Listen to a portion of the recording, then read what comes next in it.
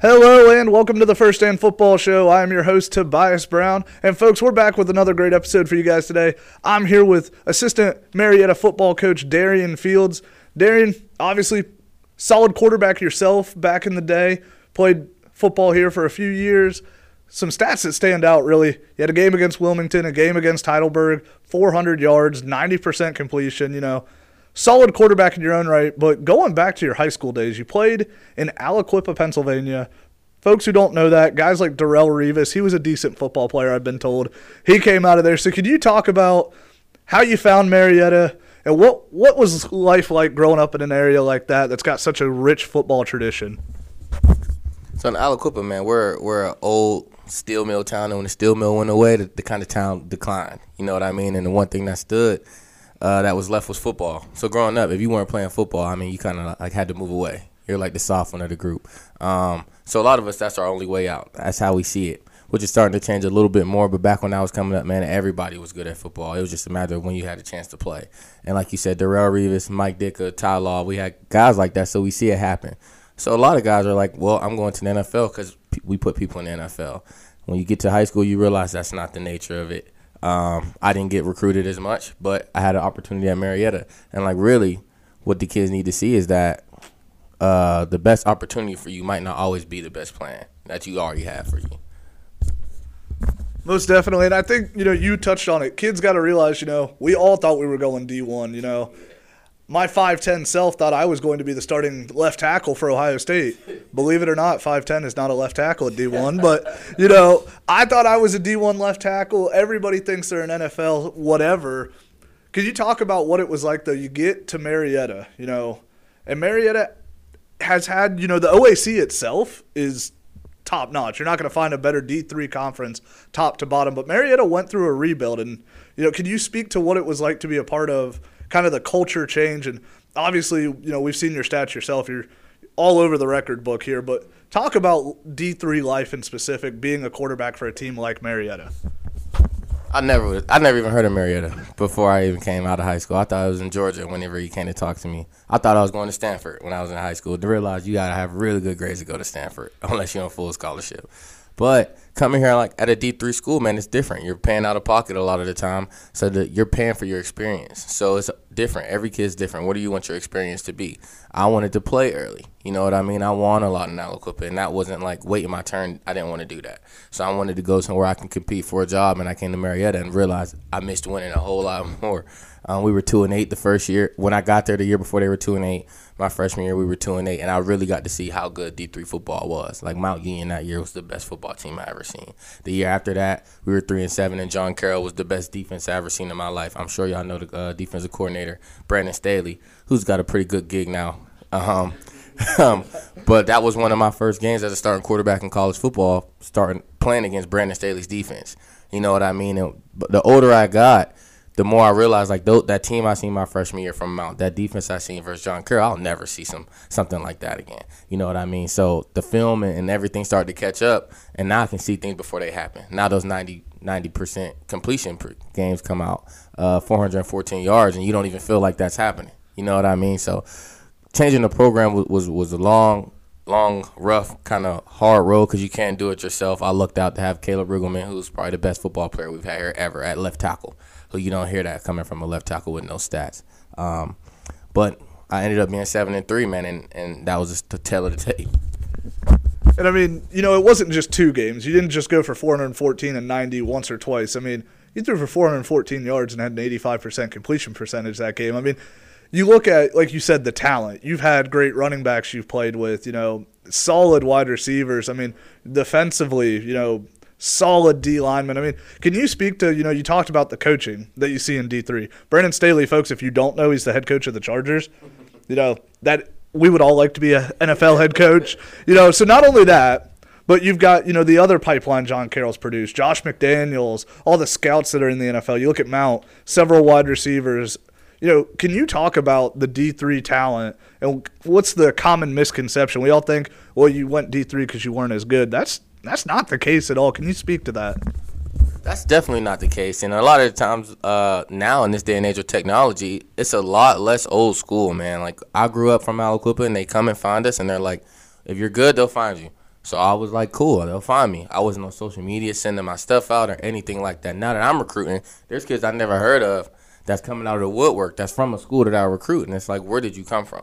You know what I mean? I never even thought about it like that as a kid, and no one's thinking about that as a kid. And the talent at D3 is just as good as the talent at a D2 school. You know what I mean? It just depends on the offers you get and the notoriety you get coming out of high school. Junior Collins is a guy that was the wide receiver coach here. Now he's the wide receiver coach at Mount. Right before I came here, he was the wide receivers coach, and he was the wide receiver in the NFL, CFL, could have played in whatever league he wanted to play in. You know what I mean? And that's the type of talent that comes out of this level. It's just not as broadcasted enough.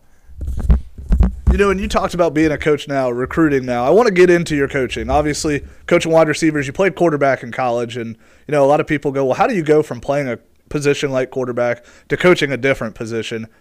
As the quarterback, you have to have a tight relationship with your wide receivers. How did you transition into, you know, after your playing days were up, how did you know you wanted to be a coach? How did you get into coaching, and specifically now coaching the wide receivers?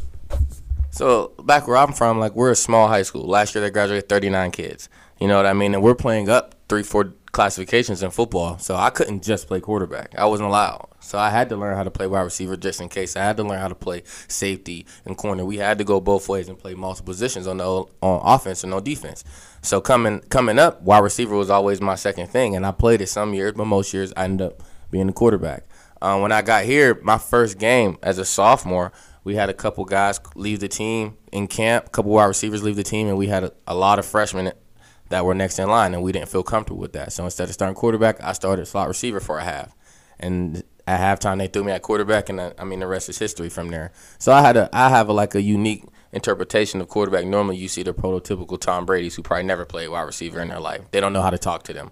But you have to. Like you say, you have to have this tight, close-knit. By my junior year, all the wide receivers were sophomores and freshmen. We didn't have anybody old enough, and they didn't know their left from right yet.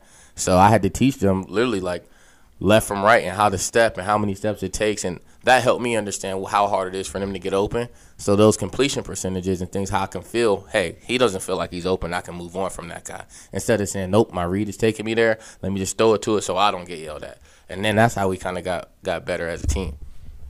You know, and you're coaching wide receivers now. I want to get into the technicality of the wide receiver position, you know. There's some really good wide receivers coming out in this draft. You got guys like Ohio State, Chris Olave, Garrett Wilson and stuff. But the type of stuff you hear a lot as a casual, you know, fan is, well, did they run as, you know, large of a route tree, you know?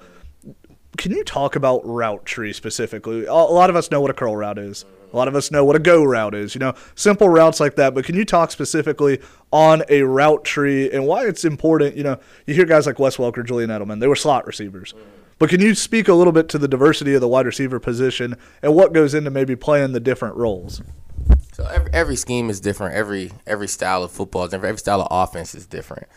First thing I'll say is that the route tree itself is just like the basic unit of how you can grade a wide receiver.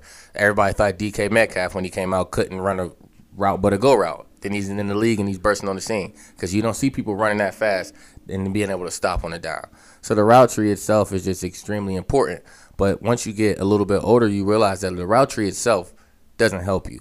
Because just as much as these wide receivers are advanced, and these corners and defensive backs are so smart and they're so athletic and they can just process of elimination, hey, he's 15 yards down the field, he has to be breaking out or he's running this comeback. It's just happening that way. If he's slowing down at like 3 or 4 yards, he's probably running a slant or he's running the speed out. So they're breaking down on that. They're reading 3-step. So the basic route tree itself is like, you got to expand off that. That's why Julian Edelman, Wes Welker, Hunter Renfrow, Keenan Allen, wide receivers like those guys can mold two different routes together. So instead of running a 15-yard speed out, they're breaking that post at 10 and then breaking for the speed out, giving the D-back two different ways of thinking what's going to happen. The route tree is, like, I love the route tree. You know what I mean? We don't specifically have a true 1, 2, 3, 4, 5, 6, 7, 8, 9 route tree, but we have those routes that we work on every day. We have those breaks that we work on every day. But I love to, like, not be decisive, but disguise what we might be doing. It's like, hey, sometimes you got to lean out to go back out instead of leaning right to go out. You know what I mean? It's different things like that my wide receivers like because they have all the tools. I'm just trying to give them a little bit more. And you talk on those tools, everybody thinks, you look at John Ross, when he was coming out of Washington, he goes to the combine, runs a sub 4.3, Bengals take him in the top 10, but the speed alone didn't get him to NFL fame. He's still in the league, but never really hit the top 10 pick, where you see a guy like DK. And everybody was knocking DK. Well, is he too big? He only runs one route. You look at DK, and I would say I'd like DK's career. So could you talk about what are those important traits that a wide receiver has to have? Obviously, DK's got the size, the speed, the strength. We all wish we looked like DK. Yeah. But then you got a guy like Tyreek Hill. Tyreek Hill didn't play D1 football. Tyreek Hill's got elite speed, but he was oftentimes overlooked. So can you speak to what are the traits that go into an elite wide receiver, and how do some of these guys like a Tyreek Hill become an elite wide receiver? Tyreek Hill he's just different, man. That's a different example. Even DK at that point is just a different example. And like John Ross, like his speed is top notch, but like he got hurt a little early, and I mean, quite frankly, every wide receiver in the NFL, if you're on that roster and you're dressed on Sunday, you're one of the top in the country. It can be anybody. I can't think of his name. The one guy in the playoffs for the Bills. Gabriel Davis, 4 touchdowns out of nowhere. People never even heard his name before. And you watch him run routes, he's like, oh my God, he's legit. Why are we not paying him millions of dollars? You know what I mean? Everybody's good. And then in the NFL, it gets washed away when people say somebody like Odell is washed and like he's not good anymore, because in Cleveland he wasn't doing his best. Now he's in LA and he's winning the national championship, winning the Super Bowl, and then he looks like Odell again. It's just a situation and an opportunity.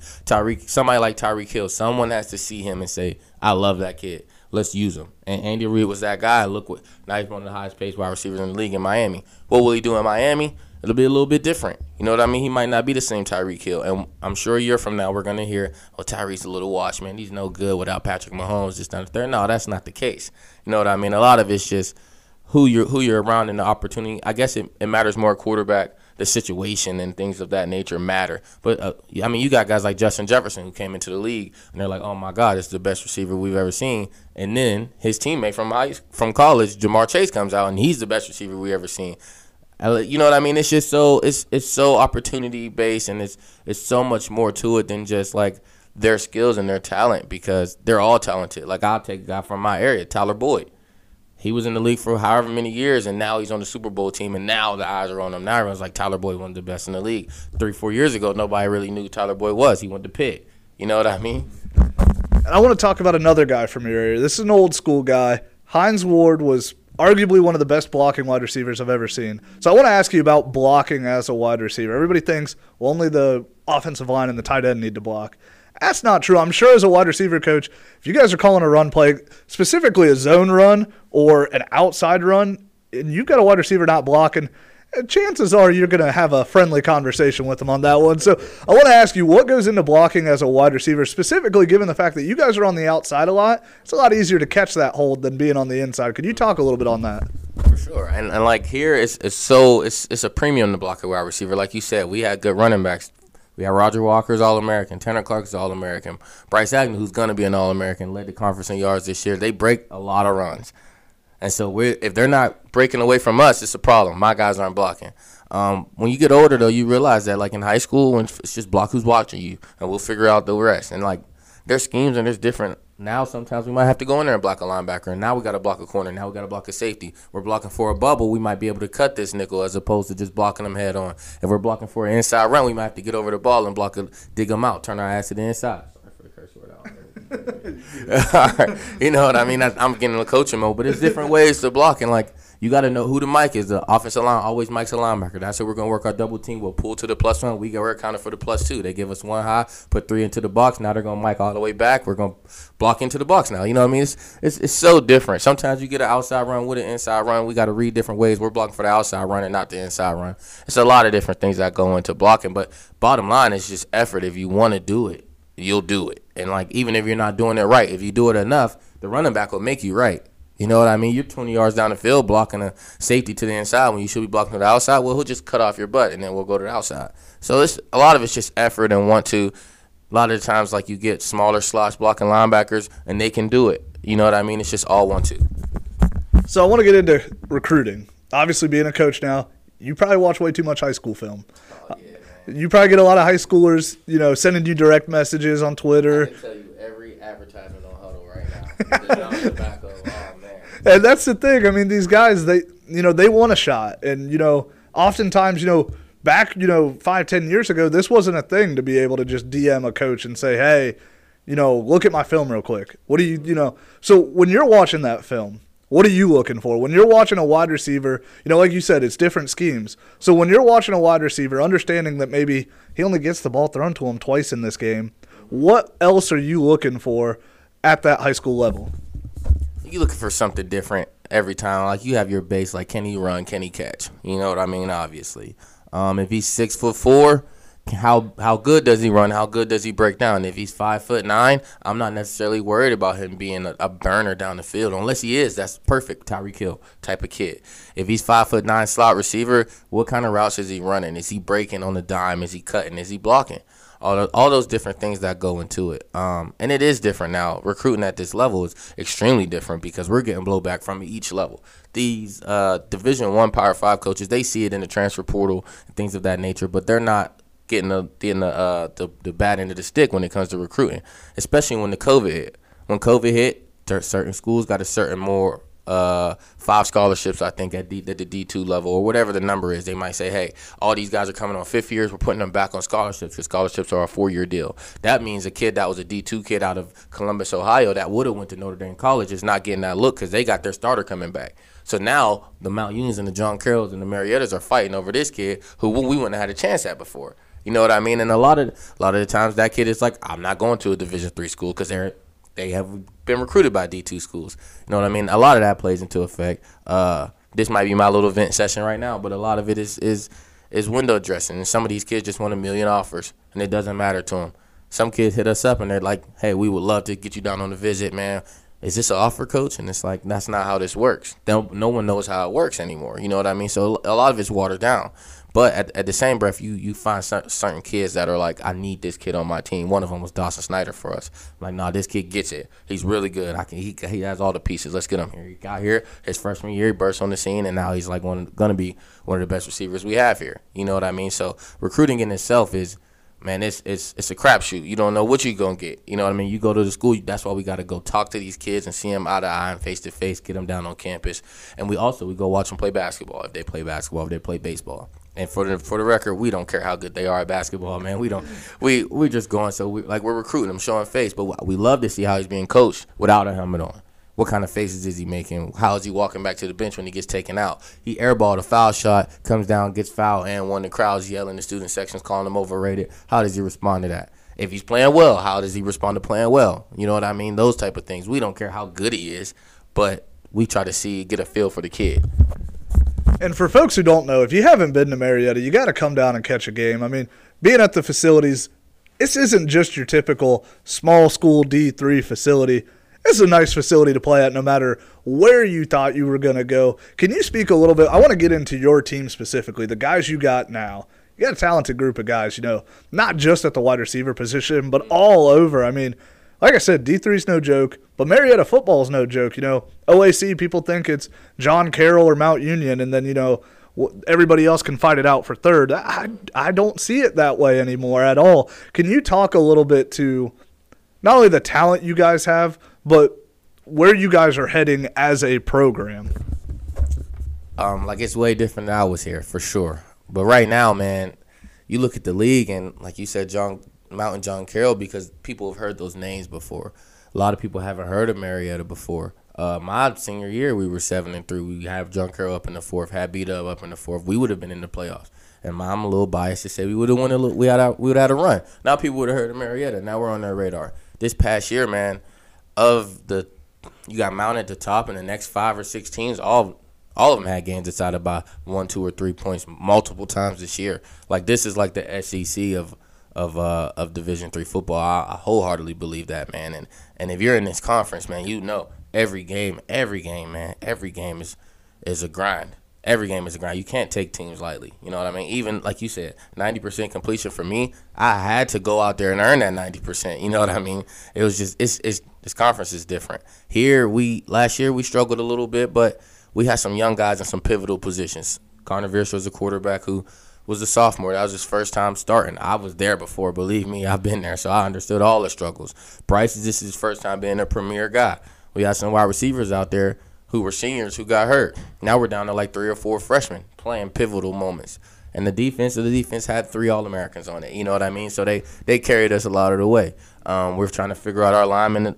So this year, everybody on the offensive side of the ball at least is coming back. So things are looking up. And your team is always great when Drake Newberger's on it. You know what I mean? The defense is going to be the defense with Coach Feltrop. They're going to do the same things they did last year.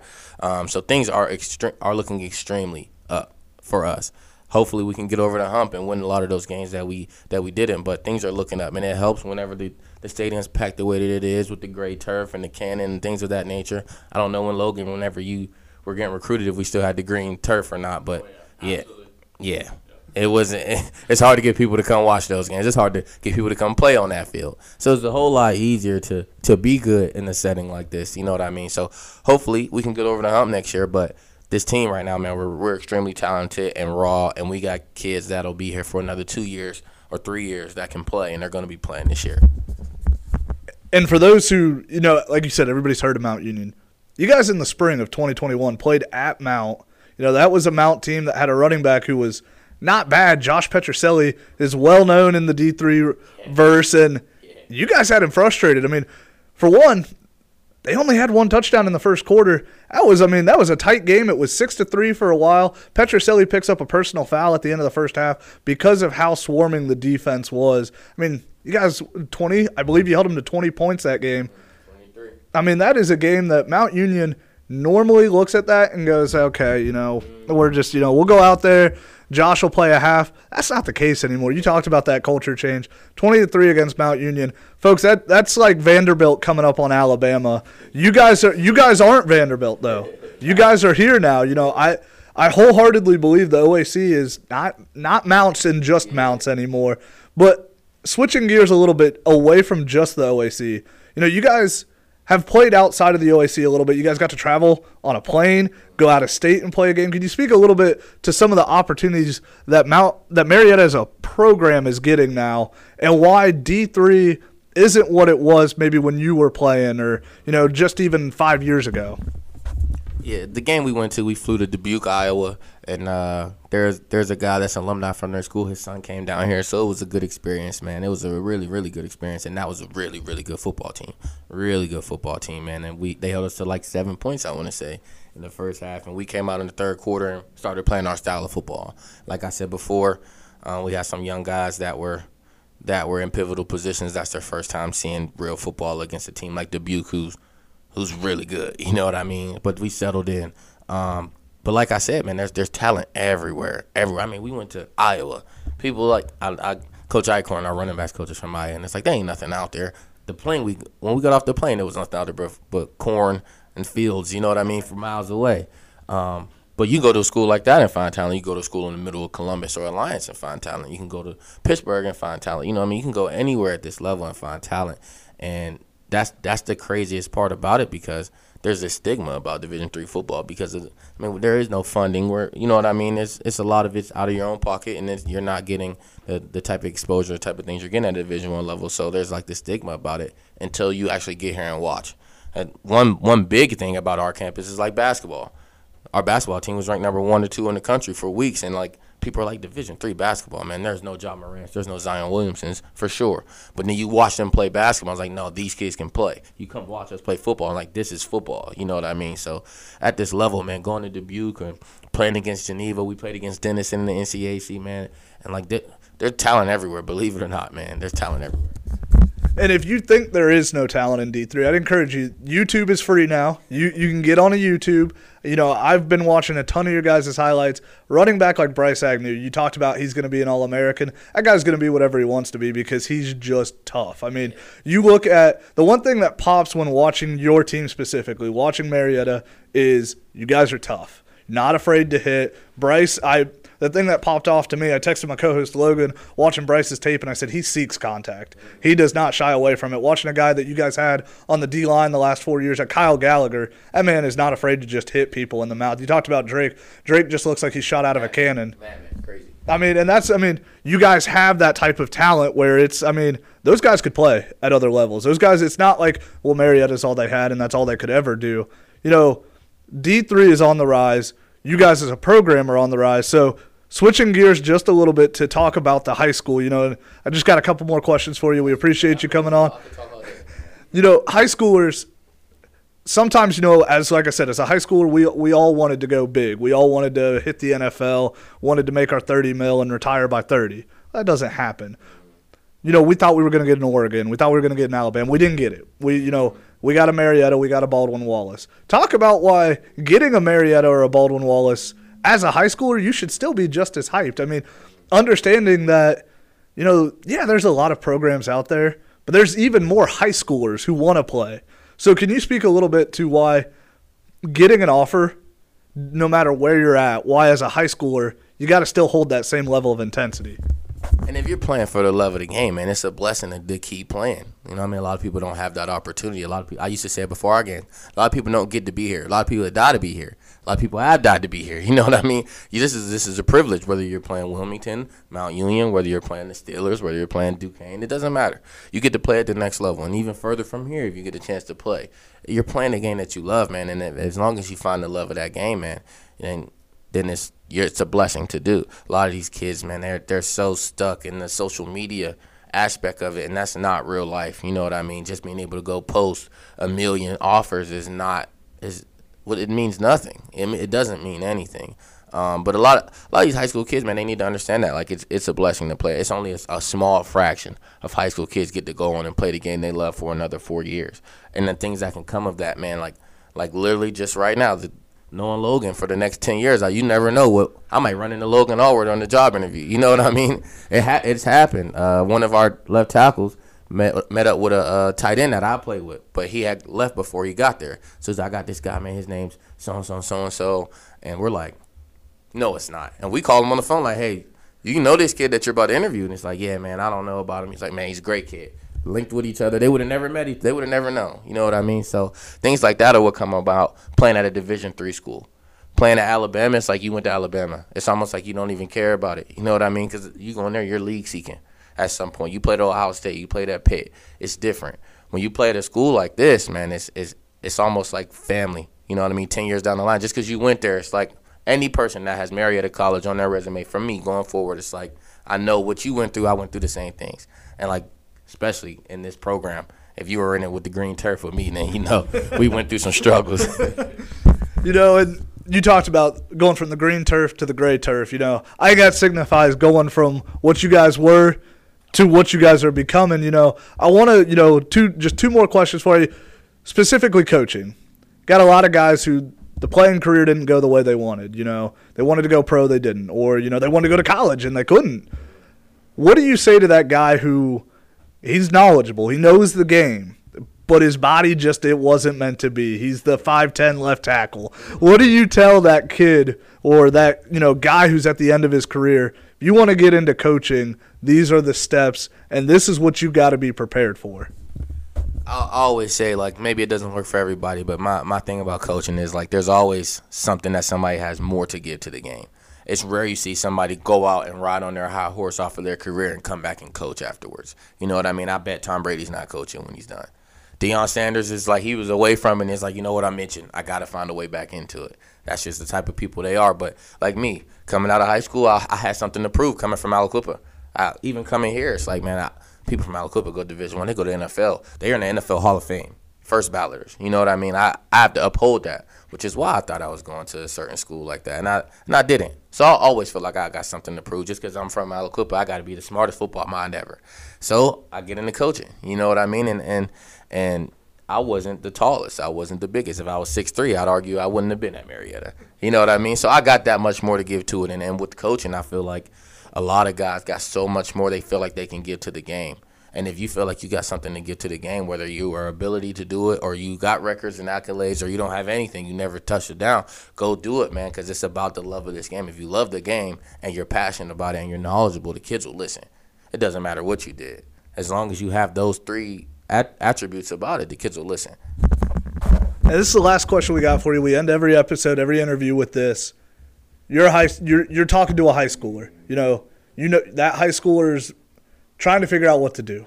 Didn't get the offers he wanted like we talked about, or maybe just doesn't know how to even start. What's your advice to maybe even your younger self, what would the advice be to that high school player trying to figure out what's the next step, not just for the football career, but beyond football as well? As you said, my younger self, my little brother's playing quarterback at Quip right now. He's a sophomore, so he's going through it. They're getting all these offers. He's not getting them. So we're going through it right now. My advice, man, is, like, one, do your due diligence, man. Like Joe Burrow said at work, don't record yourself working out and doing it and just posting it, and then that's your workout for the week. Actually get better. Get better at what you want to do and work out and do that. That takes care of the first step, because now you're not a fraudulent. You know what I mean? The work takes care of everything. Work. Do your work. The second thing in doing your due diligence is, like, going to these camps. You know what I mean? Sending your highlight tapes out, being recruitable. Nobody wants a kid on Twitter who's not recruitable. You know what I mean? Nobody wants somebody that's out here not being recruitable. And that's like a conversation for another day, being recruitable. But doing things of that nature, getting your name out there. Now your name is out there. When people come to check you out, the work takes care of the rest of that. And then stay confident, man. Like it's all in God's plan. It'll work out for you at some point. Maybe, like we said all the time, we thought we were going to Stanford, Ohio State, and all those type of deals. And it's like, one, we didn't know any better. We didn't know these other schools. These other schools wasn't reaching out to these, like I'm reaching out to kids on Twitter. That wasn't happening to me. I never heard of schools, you know what I mean, outside of Pitt and Duquesne and Ohio State and Stanford. Whatever was on NCAA football is where I wanted to go play. You know what I mean? I never heard of the Mariettas or the Genevas or the Mount Unions. I never heard of them. So when you have these coaches and that are inboxing you, man, like, take that as like the prettiest girl. You know what I mean? Sliding in your DMs, because you never know if that Brandon Staley could be at Pitt one day. You know what I mean? And the 2 years you grow from that, it's like, oh, my God, I remember this kid. I really love talking to this kid. So that would be my advice, man, to do the work. First of all, do the work that it takes to be recruited, and like, treat yourself in the manner that, like, you want to be recruited as, and the rest will take care of itself. Most definitely. We thank you for coming on. Folks, if you don't know this, D3 is no slouch. You know, we say it at the end of every interview we've done with a D3 guy, but you know, the one thing I've noticed with D3, you know, even looking, you got college coaches. Matt Campbell at Iowa State went to Mount Union. Alex Grinch is the defensive coordinator at USC. He's been at Oklahoma. He's been at Ohio State.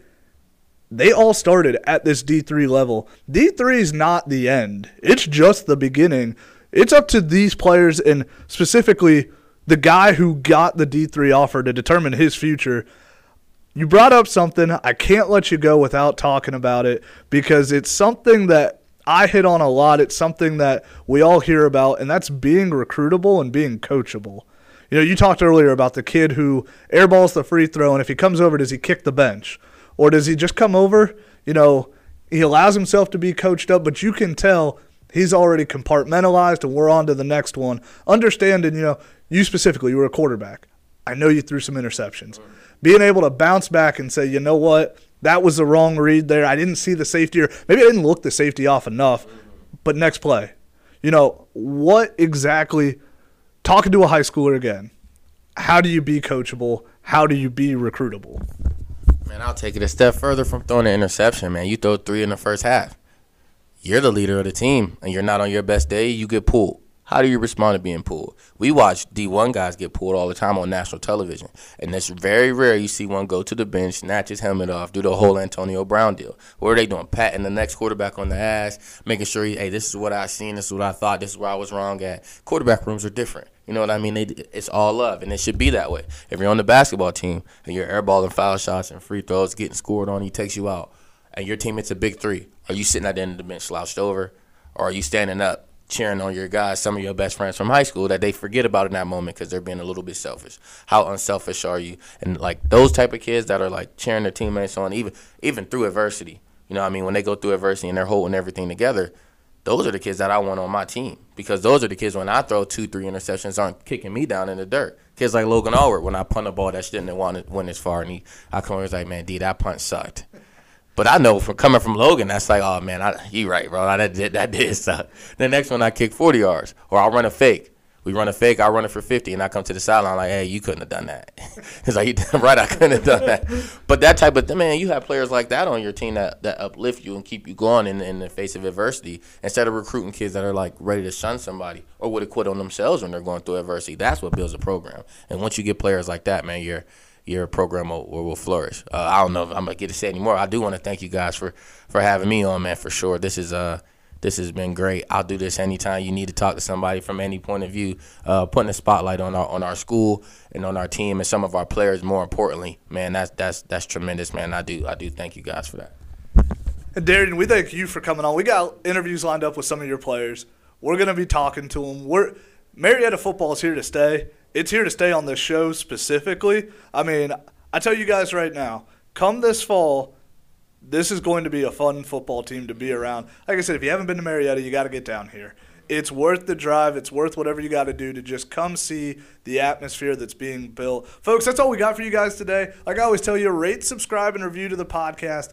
But until next time, we'll see you guys later. Have a good one.